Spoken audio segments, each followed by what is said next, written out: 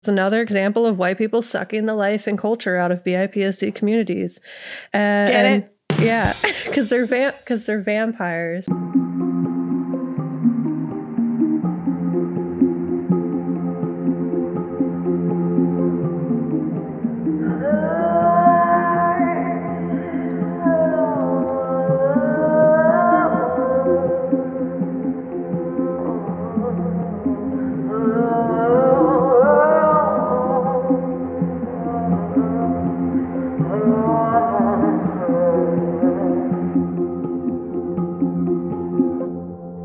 I'm Gabe. And I'm Kat. And we're the Ghouls Next Door.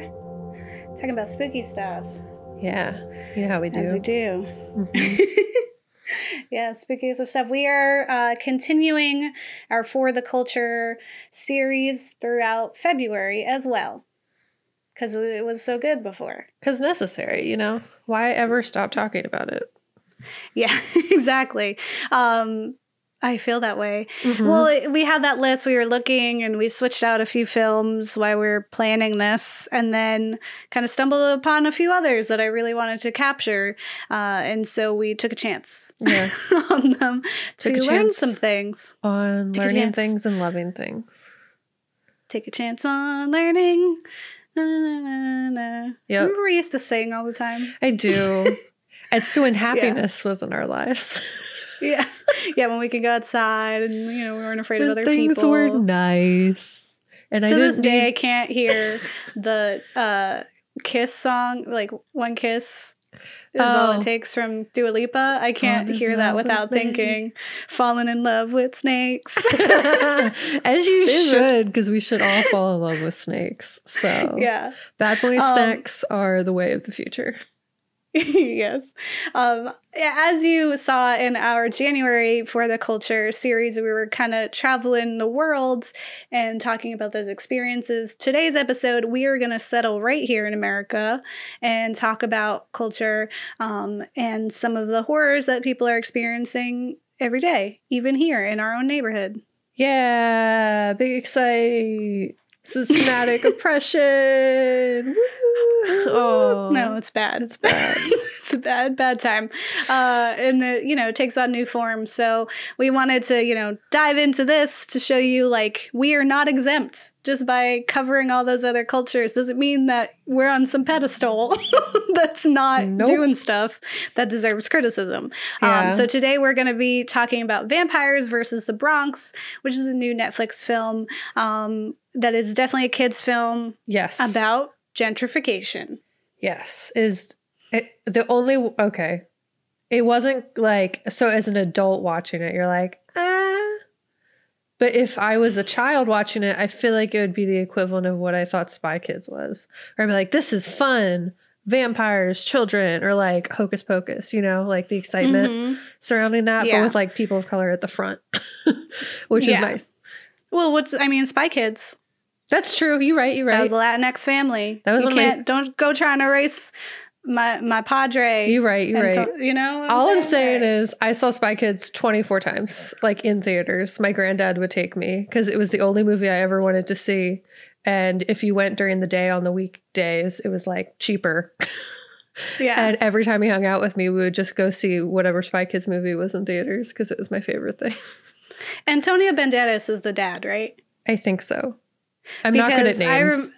When I was younger, I remember my sister watching it, and she was really, really little, and he came on the screen, and my sister was like, "Oh, my dad," and my mom was like, "Yes, that is your dad. That is your father."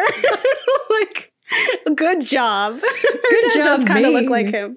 So yeah, that's hilarious. So good. Yeah, and that's one of those things where it's just like, oh, they look like us. Like, it's so nice. It's a big deal. Which is one of the highlights of this film that we'll talk about. But Kat is going to take us over to the facts corner to talk about what gentrification is, what redlining is, what all the other, you know, real life systematic things that are happening that the kids are actually fighting, not just vampires in that film. Yeah, I will say the one thing this film is not is subtle. Which is one of its like amusing traits in that it's talking about very real things, as most of our films end up doing. But we're talking about Vampires versus the Bronx in our History Corner today. And there, as I said, not so subtle call-outs of gentrification, redlining, and white people's long history of erasing Black history, Black and brown people's history. So what we see in Vampire in the Bronx is another example of white people sucking the life and culture out of BIPOC communities. Get it? Yeah, because they're vampires. You know what vampires are generally? Very pale. Like me, unfortunately. Yeah. But here we are. Many have heard of gentrification before because it's like every magazine and newspaper headline about cities, because it's like, yay, gentrification, or oh no, gentrification for the ones that are like more aware of what it actually is. So we're going to give a little like overview of what that is, what it stems from, and like what has been happening across the United States for a long time. So if you haven't heard of gentrification, well, you're late, but also it's basically generally used, it's like as well-to-do white people invade already established POC and BOPOC communities and save them by bringing in hipster stores dedicated to selling random non-essential items like butter or typewriters at exorbitant prices. And essentially, as real estate developers going in, buying out the entire area and changing it with this like real gross white savior complexy time that's totally like hypocritical and like a euphemism, because that's not what they're doing. They're just buying out well-established communities, their businesses, and making it like I guess like taking places that were once redlined and turning them into like what redline is defined as is basically like not safe for white people, is what like the maps did. So they're making them safe for white people and like basically sucking them and all of their culture and like positive things out of those communities through buyouts and pricing outs. More safe spaces.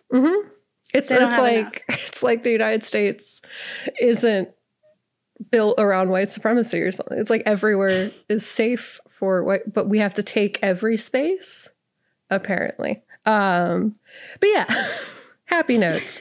There are lots of things that influence this, and it's often seen in neighborhoods that were previously redlined, because redlining legally now is illegal, which is what happened with I think the Fair Housing Act in like the 1960s. But that's like recent. So if you don't know what redlining is, it's the systemic denial of various services or goods by federal government agencies, local government, or private sector, either directly or through the selective raising of prices. This is often manifested by placing strict criteria on specific services and goods that are often disadvantaging poor and minority communities, which I pulled from Wikipedia. Essentially, areas where Black families and other POC groups lived were deemed dangerous and on maps were outlined with red lines, and basically were considered unlivable or unsafe for white people to do business. Now those places are being targeted by big real estate companies. We see this in Philadelphia, around the Temple area. We see it in South Philly with Ori Feibush and his little OCF Realty, and other just like big real estate companies going into communities like Fishtown, Southwest Philly. We have like West Philly in general, and then we have like North Philly, all kind of being invaded by these real estate companies claiming like they make big donations to schools and stuff, but then they just like totally price out the communities that live and go to those schools. So like, does it equal out? No. Well, even some of the schools are at fault, like Temple being an alum, like they had a lot of pushback because they were trying to build their stadium, and it ended up like, you know, trying to buy entire neighborhoods in North Philadelphia. And like that, even like I visited North Philly, you know, recently, and it has changed even more drastically from when I went years ago, like as a student, like it, and then it was already different at that time. So it's just like, imagine what it'll look like in a few years. And if there is a stadium there, like that community is gone, is erased. Yeah. And it kind of ties into this defamation of like Black and brown people's characters through the press. It like, they kind of tie in hand. So you have big real estate companies like partnering essentially with press and like local newspapers and big newspapers to make it seem like these areas need gentrification. They need their properties bought out because there's nothing but violence and drugs and like other just like oftentimes not true things. And if there are some of those things, it's like blown up out of proportion. Like any little incident is a big situation. And they kind of partner to make these areas like, they just defame like Black culture and like lots of Hispanic communities or Asian communities, especially in like South Philly. That's like something that happens all the time where they try to encourage like people from outside the city. So you had like the white flight back in the day. Now they're all coming back to Philly and trying to go to their neighborhood school because it's better than going to the private schools because they now realize like that it was inherently racist to not go to your neighborhood school. So now they are, but like the catch-22 is then they're starting as like groups to fund and influence the school through their money. Which basically just like makes the school what they want it to be and does not consider the Black and brown families that go to the school generally. There are positive things that come out of it. Sometimes you get like new schoolyards and things like that. But it's like those things should have already been financial investments by the community. It shouldn't just be because these white people came in and just like rich people. It's like a class issue as well. Came in and were like, we need our schools to be nicer for my kids. It's like they should have been nicer in the first place. We shouldn't have libraries with books from the like 20s. It should be nice for all the kids. Yes. And it should have been like, and also a lot of schools have like really strong community like investments. Like there have really strong community bases and like cultural strongholds for these communities. And then like they get whitewashed by these like new people coming in because like the financial backing generally is through the gentrification end, and it's gross. But there are positive things that happen because like schools getting more financial things is positive. But if it's only benefiting certain groups, then it's like obviously like putting those groups in bad places.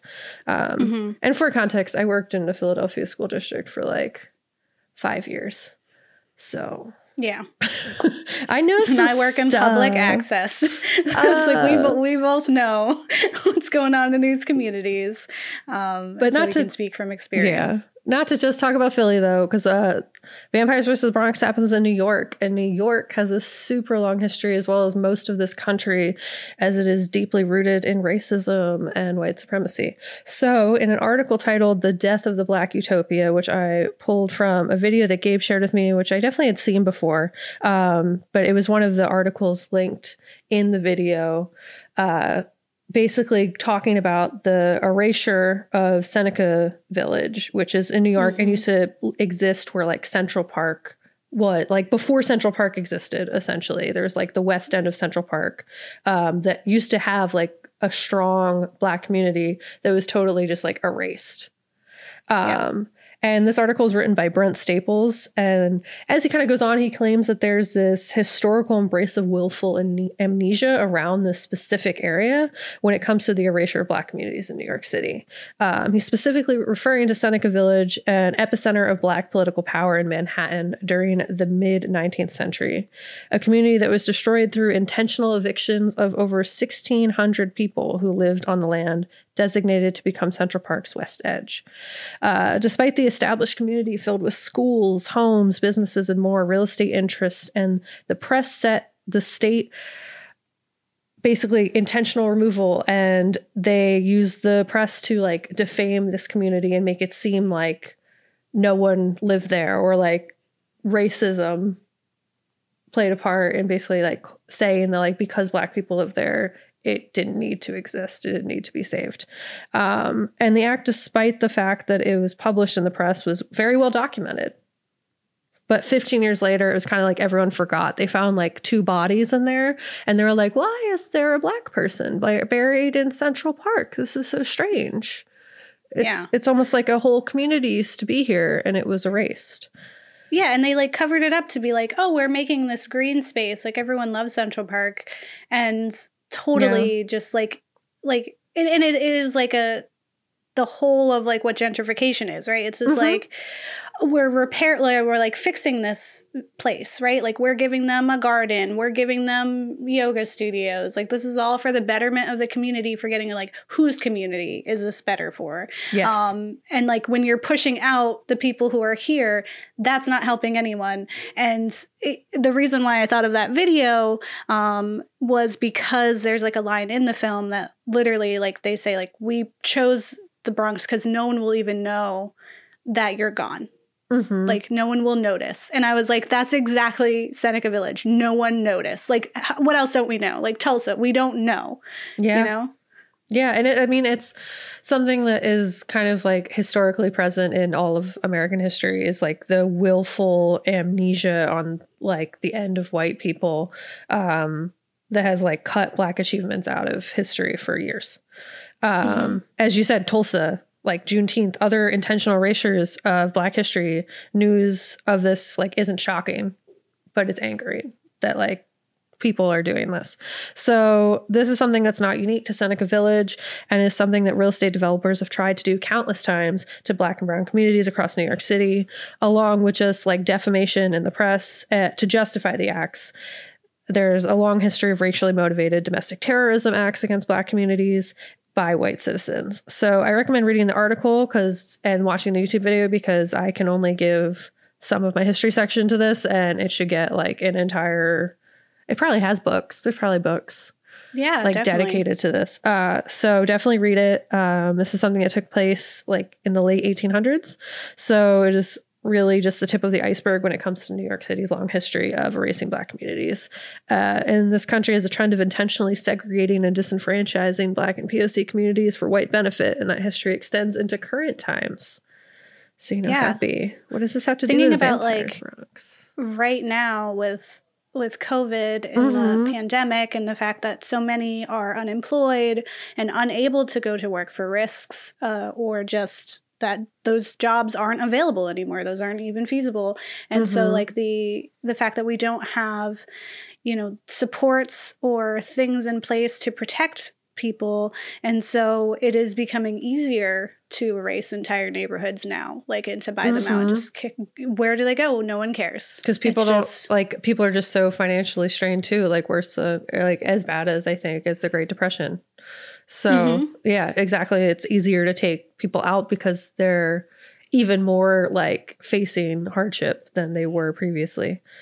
Yeah, and it's one out of like a million things happening right now. So it's so easy to like not even notice. Yeah, no, that's totally true. So what does this have to do with vampires in the Bronx? There are countless call-outs of gentrification throughout the film that are so on the nose, it made researching this episode pretty easy. So gentrification stems from segregation, redlining, and the erasure of POC communities. Now, redlining did not end until 1968. Yay, I was right when I said it earlier. Look at my brain. When the Fair Housing Bill was passed, redlining laws were still actively hurting these communities. And I read another article titled Redlining was banned 50 years ago, but it's still hurting minorities today by Tracy Jan. And there was a study done by the National Community Reinvestment Coalition that shows the vast majority of neighborhoods marked hazardous in red ink on maps drawn by the Federal Homeowners Loan Corp from 1935 to 1939 are today much more likely than any other areas to be comprised of lower income minority residents. The article goes on to quote another member of the NCRC, Jason Richardson. It's as if some of these places have been trapped in the past, locking neighborhoods into concentrated poverty. So these neighborhoods are mostly comprised of African Americans, Catholics, Jewish people, and immigrants from Asia and South Europe.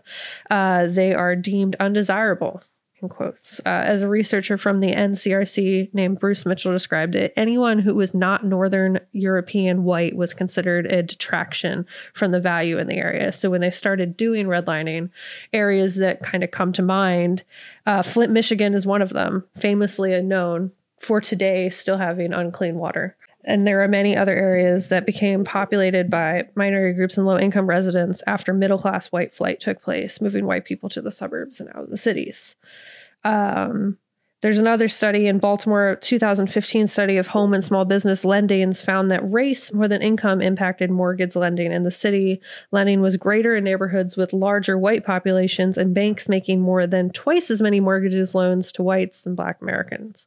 So while gentrification increased the income level of previously redlined communities and decreased the segregation between white and Black Americans, there was increase in economic inequality between newcomers and those who historically lived there. So I saw that a lot in Philadelphia, in that like you had areas that like had all these new people moving in who, because of privilege and white supremacy, had significantly more money, and were buying houses that were made to look like space houses from Mars for like the most money for no reason. Like, houses do not need to be this much money, especially ones that are like crumbling and don't have like proper plumbing and are made of like cardboard, and look like they're from space. So they were buying these like crazy expensive houses, and like these businesses were coming in and like buying out the neighborhood, basically making it so the rent would go up just so much. And it's like they're trying to make Philly like New York, and New York already has so many problems. Like, no, don't try to make Philly New York. It's not the same. But also, like, the whole process that's been taking place in New York, big city, like, no, can't do that. And like the only reason New York's rent prices are as high as they are is because of what has been happening for so long with this gentrification process, with this like outpricing neighborhoods and making things expensive for no reason. I mean, if you think of money, it's a construct. Nothing has to cost as much as it is. It's literally supply and demand. So these real estate companies are faking this demand, you know, like they're raising prices specifically with the goal of, one, making money, which understandable, I guess, in a capitalistic society, but specifically to outprice the people who already live there, because they can still consider them, despite they can't do redlining anymore because it is illegal. They still consider them as a detraction from the value of the community. So they're able to do this through gentrification because basically they go in and just take out everything that makes the neighborhood like what it was.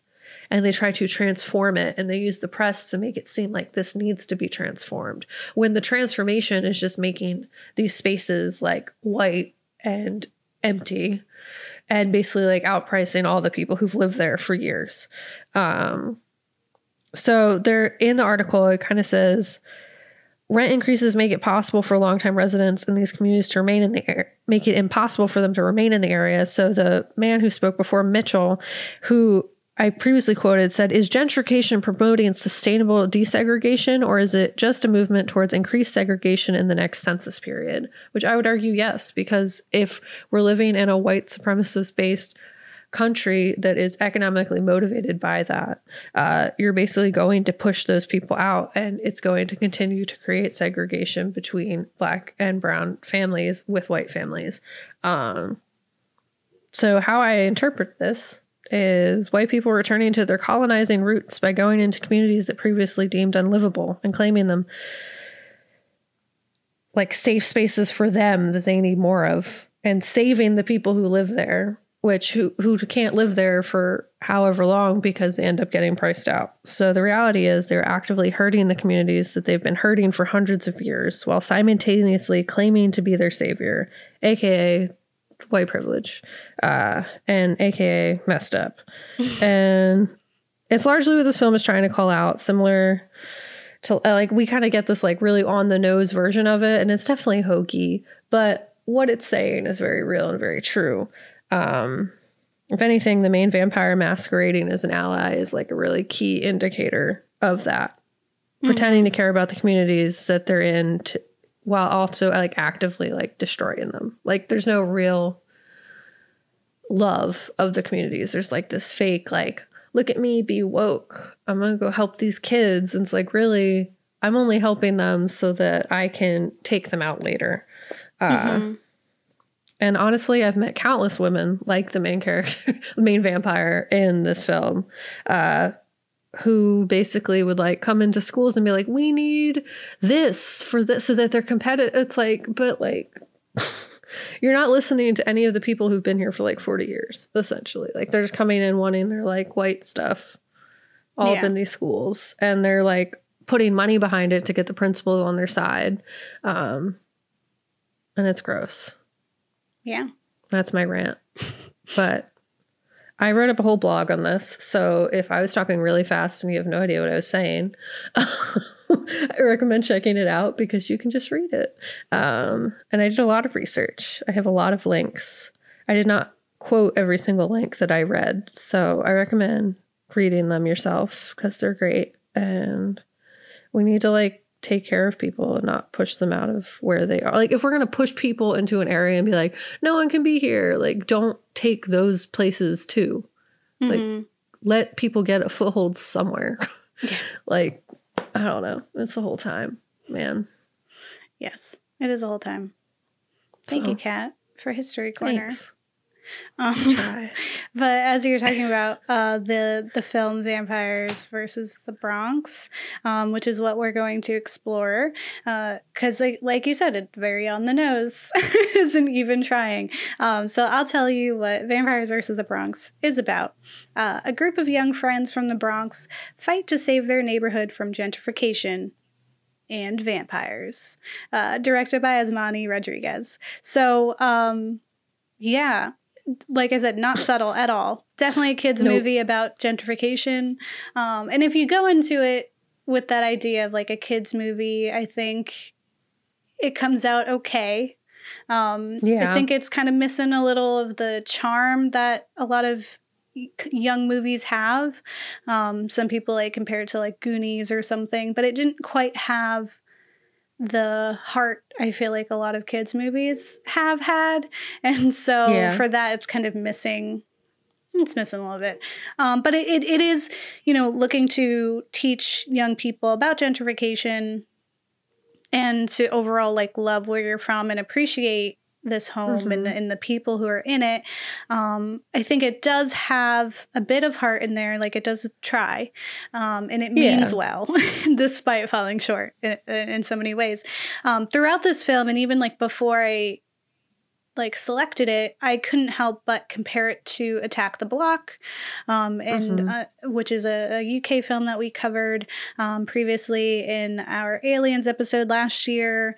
It was an instant favorite of ours. It's it was fantastic. John Boyega as a young boy and his company of his band of youths fighting against alien invaders, but also confronting some real toxic and problematic issues in their community while they're doing that. And like that, it's also not subtle. Like there's a lot of on the nose, just like, monologues that come with it, but it still felt organic and full in a way that wasn't so much like it was trying to shove it in your face in this film.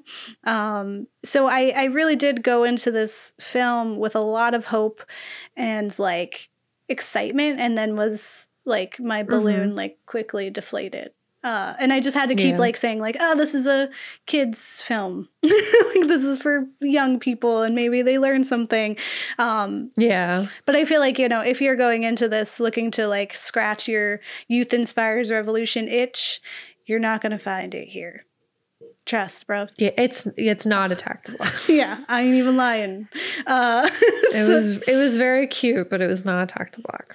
Yeah, and like you can't really get another Attack the Block. It's so unique, and and there I'm unfortunately going to compare it quite a few times, just because I feel like if you're going to do this theme, like here's the way that it was done correctly, and here's like where I feel like it's falling short. And not to say like it should have followed the same model, but there are things in it that I feel like it was lacking. One thing I did love, and like we kind of mentioned at the beginning of this episode, was this like Afro-Latinx community that was like brought to life. It was so nice to hear like this bilingual community as like Lil Mayor is walking through, and being able to intermittently speak Spanish and English, and to like see that there's a mix. Like he has Bobby, his black friend, and then I'm totally blanking on his name, Luis, the kid with the glasses, who is, I forget his name as well. Luis, I think, and he is Spanish, and so I think he was like Colombian, maybe. No, they kept calling him Puerto Rican.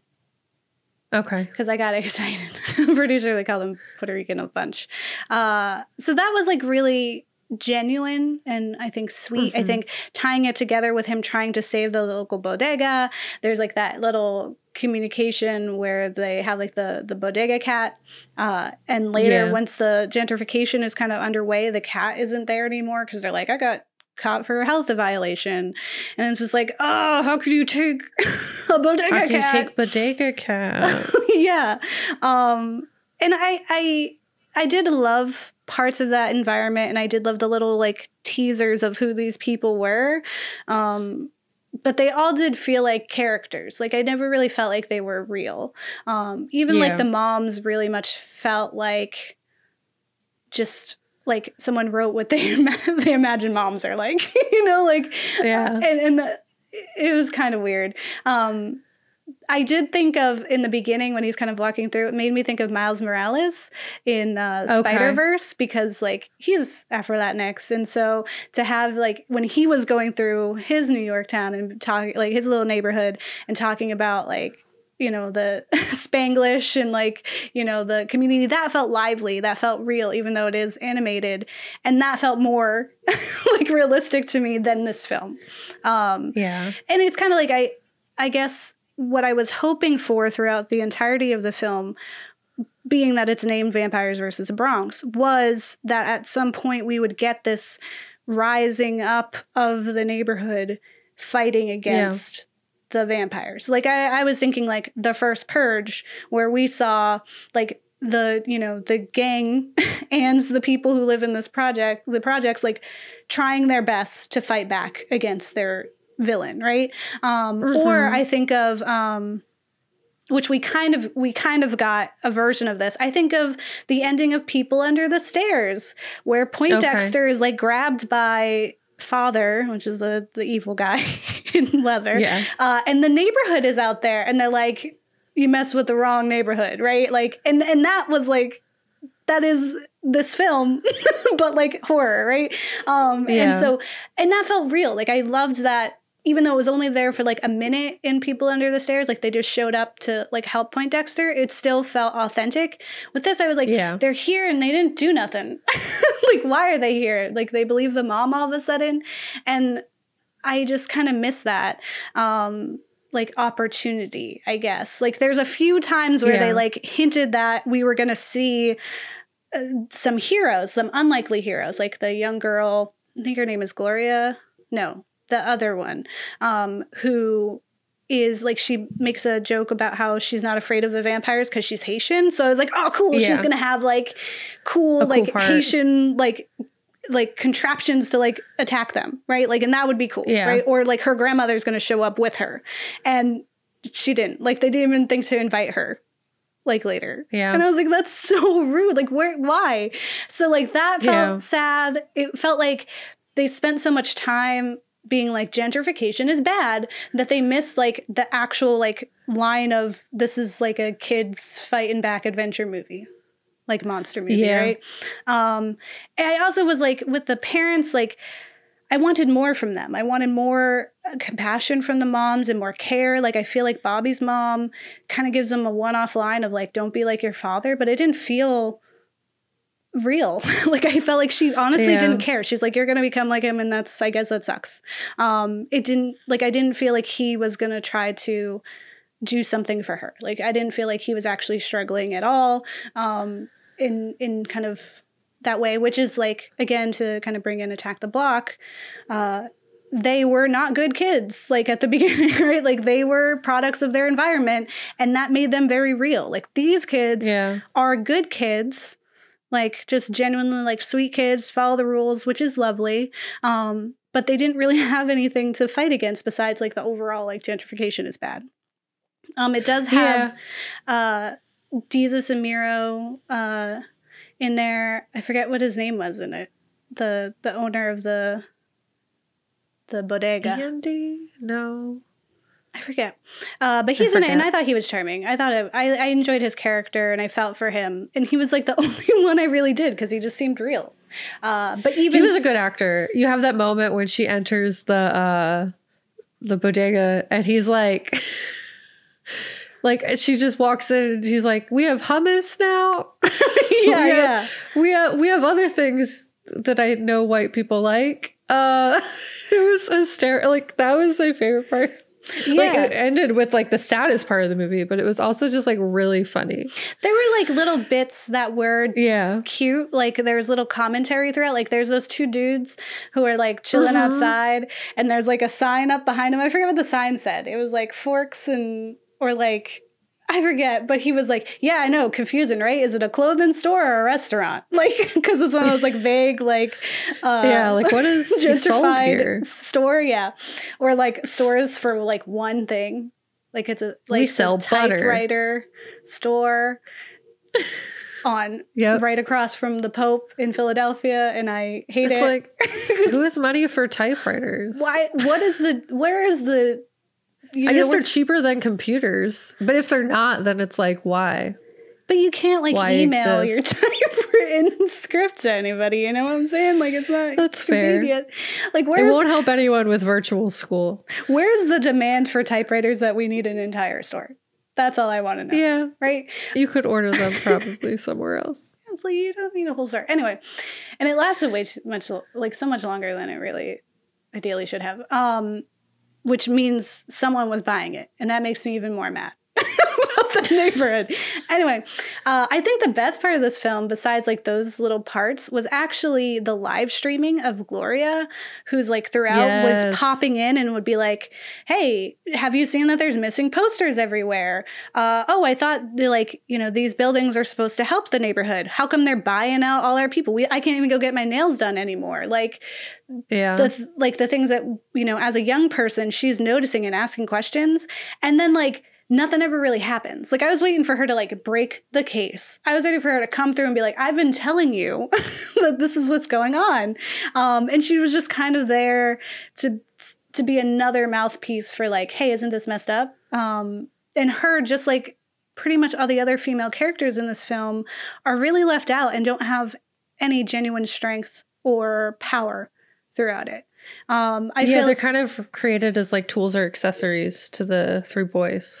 Yeah, and it's like in Attack the Block, we have like the female characters that like he is like pining after, but they were very real because she like confronts him and like holds him accountable for his actions outside of the aliens. Like she's like, first of all, you messed up a long time ago and now it's following you. Like you brought death into my house.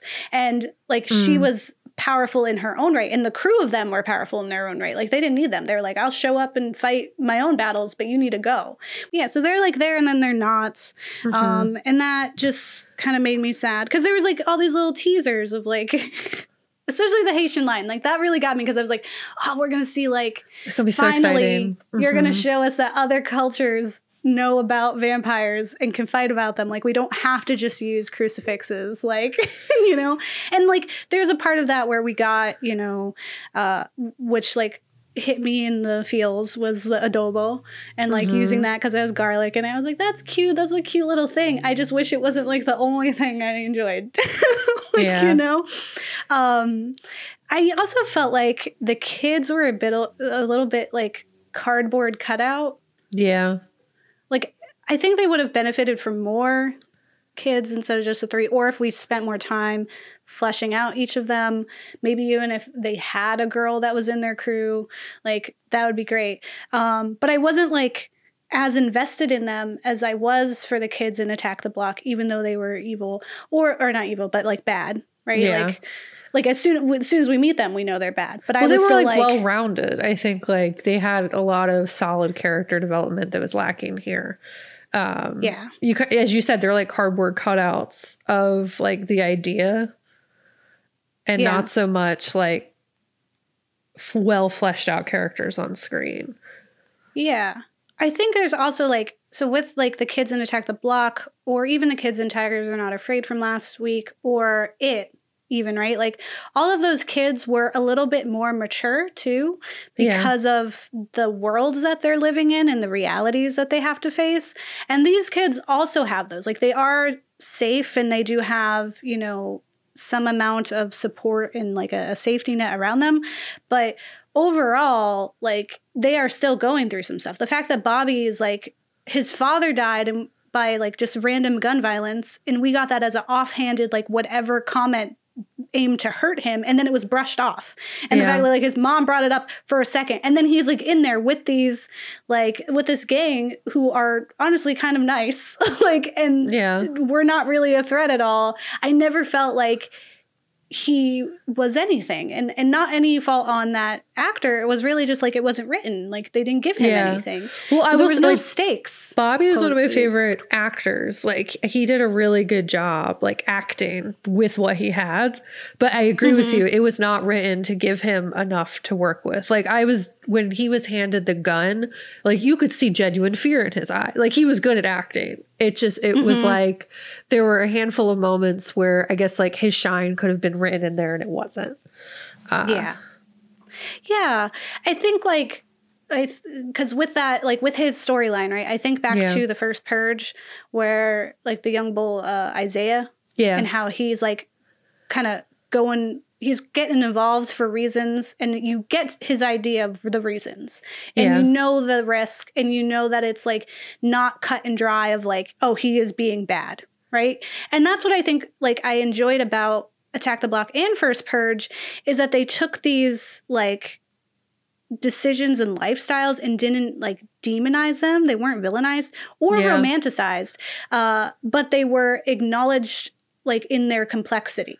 Like this is like these people chose this lifestyle because it's what they have. Like they don't have a lot of choices, and this is what they're doing. Like showing, you know, that in the first Purge that the head of like the gangs also was like in the community.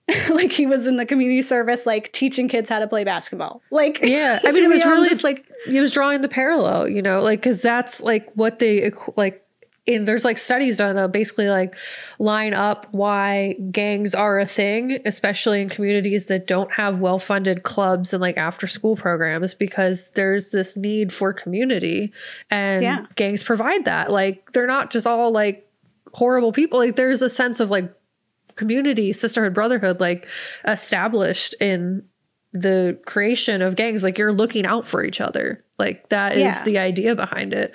So like there's like a definite defamation of gangs in general when there are elements to it that are very much just like a camaraderie point. Yeah, because it's like that's like you have somewhere to belong.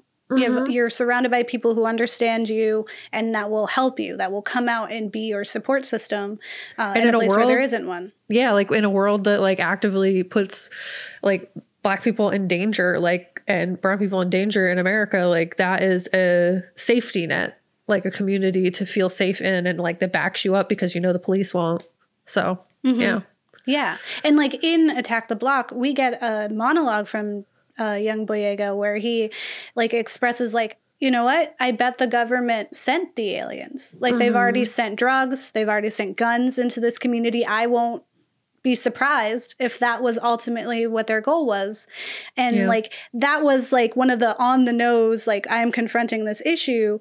But it felt genuine and it was real. And it was this understanding on the part of that child, of the realities of the world around him and being like too mature for his age that we don't get from Little Mayor. Like he's like, oh, gentrification's happening. But it really felt like he heard about it on TikTok and was like, it's bad.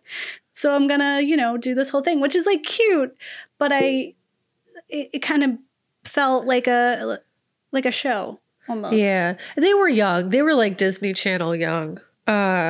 Like they were definitely like very young kids. They were younger than the Attack the Block group. I would argue younger than the It cast. Like they seemed very genuinely like little kids. Like had to be like 4th, 5th grade. Maybe older in real life, but like the portrayal of them is definitely like they are young. Yeah, for sure. I think it's just like some of the written, like for this film being like all in your face with its political statements, I still feel like it missed the sincerity of this neighborhood that was being hunted and attacked long before the vampires even showed up. Yeah. And like 100%. That's unfortunate that like they kind of skipped out on that. So I also found an article, as we do, on Wired titled Vampires versus the Bronx is a kids movie about class warfare by Emma Gray Ellis. And there is a discussion about vampire monsters in film as a whole, like what they mean when they show up. And we've covered vampires in the past and usually are talking more about like the nuances of being a forever super emotional human and what its effects have on your love life and romantic relationships, because it gets kind of messy and that's usually what they're there for. But similar to zombies, the fanged beasts kind of seem to recur during certain circumstances in our real world and serve purposes on screen to alleviate some of the trauma that we're dealing with in our real lives. And so in this article, Emma Gray Ellis says, vampire stories seem to do best in times of economic downturn. They peaked first around the Great Depression with the classic old Hollywood films, and then again in the 1960s and 70s when recession and the Cold War made an Eastern European villain especially appealing. Twilight hit theaters in 2008, just in time for the financial crisis. Maybe this happens because the Dracula story can be understood as a kind of class struggle. Karl Marx certainly read it that way. Capital is soaked with bloody vampire metaphors. Capital is dead labor. That, vampire-like, only lives by sucking living labor and lives the more labor it sucks, Marx writes. So maybe vampires trend when middle and working class people feel like the rich are trying to suck the life out of them in one way or another. Yeah, that's super real. Sorry, hold on. My cat is in the way. Charlie, go. So we found that, zombie films tend to erupt during certain times of crisis related to epidemics. So I imagine we'll have many zombie films in the next few years. Sure will. As well as like war or capitalism. Things like that. Like when those kind of issues are popping up, we see films like that. So whereas zombies represent our fear of conformity and mindless labor, vampires, as described by Emma Gray Ellis, seem to exist as a placeholder for the larger villain, which isn't ourselves, but rather those in power. So instead of us kind of like conforming and becoming one of many, we're just being completely taken out because there is a hierarchy, and we are acknowledging we are at the bottom rung of that hierarchy, and the end is coming for us, right? Emma continues to say in this article, the innovation of vampires versus the Bronx is that not only are the vampires emblematic of class tensions, they're also evidence of how racism props up those systems of social and economic oppression. The vampires are extremely white and blonde to boot. The main vamps are Block Party Becky and a guy who dresses like he'd be a little too into the classics. They aren't just real estate moguls, the landed gentry of our age. They're gentrifying real estate moguls, specifically targeting neighborhoods and people of color because they think no one will care if they disappear. And I do appreciate, this unabashed, bold approach to exclusively white vampires, and the comparison to the kids looking up to Blade as a black vampire hunter, right? Yeah. That was exciting, and I did enjoy that. I thought it was cute. And similar to Blood Quantum, not holding back on just being white equals bad, these are the villains. We're not even pretending that they could be anything else. Very on the nose. And, I knew from the beginning that Block Party Becky, or I think her name is Vivian, was no good. I think when we were watching it, I yelled to Kat that she was like Rose from Get Out. Yes. I was like, she about to be eating her Fruit Loops and drinking her milk separately, all weird. Because you're already kind of trained to know that there are no allies. Like you said, she was pretending to be an ally. When she meets them, she says oh, I was priced out of my neighborhood. And then later she says to them, I don't want the Bronx to leave. I want you to preserve what it's like because essentially, I want you to keep this redlined so then people don't notice that it's gone, right? I don't want to erase, I don't want you guys to lose who you are. You're the perfect victim. I need you to stay that. Yeah. And I thought that was like one of the biggest statement. Like her character, as like on the nose and silly as it was like charming in a way. Like I was like, oh yeah, I get it. Yeah. Like she isn't like pretending at all. And for kids to like the fact that they believed her, except for Bobby, who was like, she gonna call cops. He was like, real talk, she's not a friend. Yeah. But the other ones being like, oh, like maybe, oh, Vivian, like the vampires are here, we need your help, like those kinds of things. Yeah. Only for her to like turn on them. Like I believed that, and I did enjoy that. And then there was like the really hokey, not even remotely Lost Boys like vampires. But I think that this film overall does work to address concerns. And given that it is a children's film, I think it's a great tool to teach about gentrification. For sure. But the catch here is that it teaches gentrification to white kids. Because the children represented in this film already know about gentrification. They already know what's happening in their neighborhoods. They are not blind. They are like Gloria, who are walking around live streaming or making TikToks or like tweeting and talking about what's happening in their areas and being real and confronting it, right? So if you wanted someone to learn, this is very clearly a film that is designed for kids who are on the outside, who don't know and could possibly in the future be aware of that and help change it. Yeah. And so I feel like, you know, that for that, there is that benefit, right? I think it does do its job.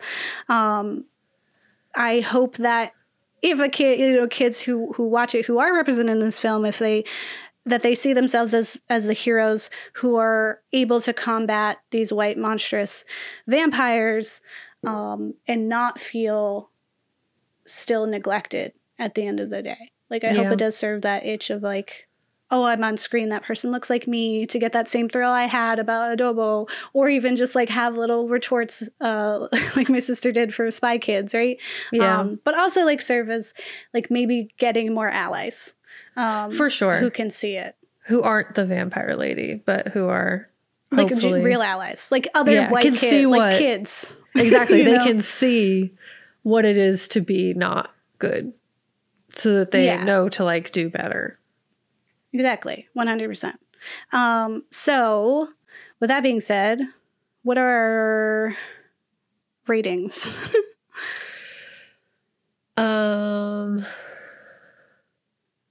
If you don't like it, it's gentrifying communities. It could be a barbecue Betty or whatever. Becky. Oh, barbecue Becky. Is she the one who brings potato salad with raisins? Yeah. Got you. It's gonna be barbecue and calls the cops because you're being too loud in the park. Oh, she ain't even invited. Okay, got it. Yeah, she ain't invited. That's if you don't like it, because that's Vivian. She was barbecue Becky. Mm-hmm. And then if you do like it, it's Bodega Cat. Yes, it's Save Bodega Cats. Save them. They're so cute. Charlie wants to be a Bodega Cat. She just has dreams. You can go get fat and get pets from random people. So, Kat, for the topic of gentrification, redlining, and all the other horrific things you talked about in your section. Barbecue Becky, because it sucks. Yeah, but people need to know about it, so, like, know stuff. Don't be Vivian. Yeah. And, like, impact over intention. Things. Like, this lady, like, she clearly had bad intentions, but there are people who clearly, like, don't have the, like, knowingly know they're the worst, and are. So it's like, it is your responsibility to not be that person.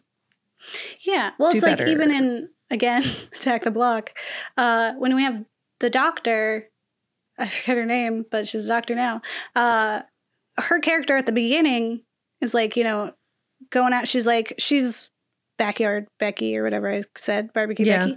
And then it slowly starts by interacting with these kids, becomes enlightened to the realities of their life. And so she grows as a person. Whereas like Vivian, like she wasn't ever going to grow. So it's like, be more like the doctor from Attack the Block and not Vivian. There has to be like an acknowledgement that you're not immune to being a barbecue Becky. Like you have to acknowledge that like I am not immune. There's probably going to be a time in life where I mess up something. And what you gotta do is acknowledge it, be genuine and apologize and do better. That is all that can happen. Yeah, you have to actively try. You're woke and you think you know everything. Obviously, if you ever get told you're not, you're going to get hella defensive and just basically prove how much you're not. So yeah, don't do that. Say no one is immune. We know nothing. We know nothing. Yes, I apologize genuinely and fix now. Do better. Never do crappy again. Yeah. I saw a thing where it was a post today where they said, like, if someone corrects you or tells you that something you said is racist or, you know, like wrong, that means that person cares enough to want you to be better. Mm-hmm. Like they're taking the time to address that concern and inform you. And that's a part of care, like, because they could just very easily just be like, nope. Goodbye, blocked. Like I do that all the time. I don't hesitate. That, yeah. I block my own family. Like ain't nobody around this, right? But if you're taking the time to be like, hey, no, that's actually not cool. Here's why. So like you should take that as like, oh, you want me to be better. You care enough. And like we're human. We have flaws. And you're not mad at me for like you're also understanding that like people grow up in certain environments and aren't educated in that way. So watch this movie to get educated. If you're white and someone tells you something's racist, you do not have the authority to say it's not. That's very real. You can't just be like, no, it's not. It probably is. And even if it isn't, you are not the authority of the people to say whether or not something is. Like, I'm not going to, I can't go tell people something's not racist because what do I know? I'm trying to know, but like I will never be 100% because I have lived in a life of white supremacy. That's what the world is. And I could always learn new things and be wrong. So people just need to do that. And if a black person or a BIPOC or anybody tells you that you said something racist and you're a white person, do not defend yourself. Because that's not what we're looking for. Just be like, you're right. I'm sorry. That's like, all. Ooh, okay. I will never say that again. If you need explanations, you can ask for them, but that's it. Yes. You cannot deny. So I agree, Kat. Sorry, there we go. That's my barbecue segue. Hello. Barbecue Becky. And for the film, I think, like I said at the end, that it could be a tool to teach young people who don't know about these things, or just like as a way for young kids who are featured in this film to feel seen. And for that, I think it is Bodega Cat. But, you know, as a film analysis show, I can't just go in there and be like, it was perfect. Yeah. It definitely needed a little more heart or a little more smoother representation of what's going on. And I really feel like it missed like the charm of like kids going and fighting bad guys. Yeah. Like even the blade, like them learning how to blade, I was like, I didn't like it still felt weird. Like it wasn't a fun montage. It should have been a fun montage. Yeah. And then they should have done the things. He says a thing from it, but that was it. Like I feel like they should have did a thing from them. Anyway. There was a lot of potential. It was like a big battle. There was no big battle. But it's like, it's a step, I guess. Like whenever we're not like thrilled, it's a step. It's definitely like the fact it exists is positive. But could it have done better? Yeah. Most things. And the next one will. Yeah. That's our hope. All right. Well, as we say. Yeah. Don't get married. They'll eat your kids. They'll eat your kids. Or there'll be vampires and suck the life out of your kids. Which we hope not, but you know, the world. Yeah, listen to your kids. Yeah. I thought it was weird that these parents were like either just like they were so lackluster. I was like, they should have just not been there. Like most parents in like those kinds of films or shows where they're just mysteriously not around. Like I would rather that than what they were doing, which was nothing. Yeah. There was at the end, but yeah, it still wasn't. It's fine.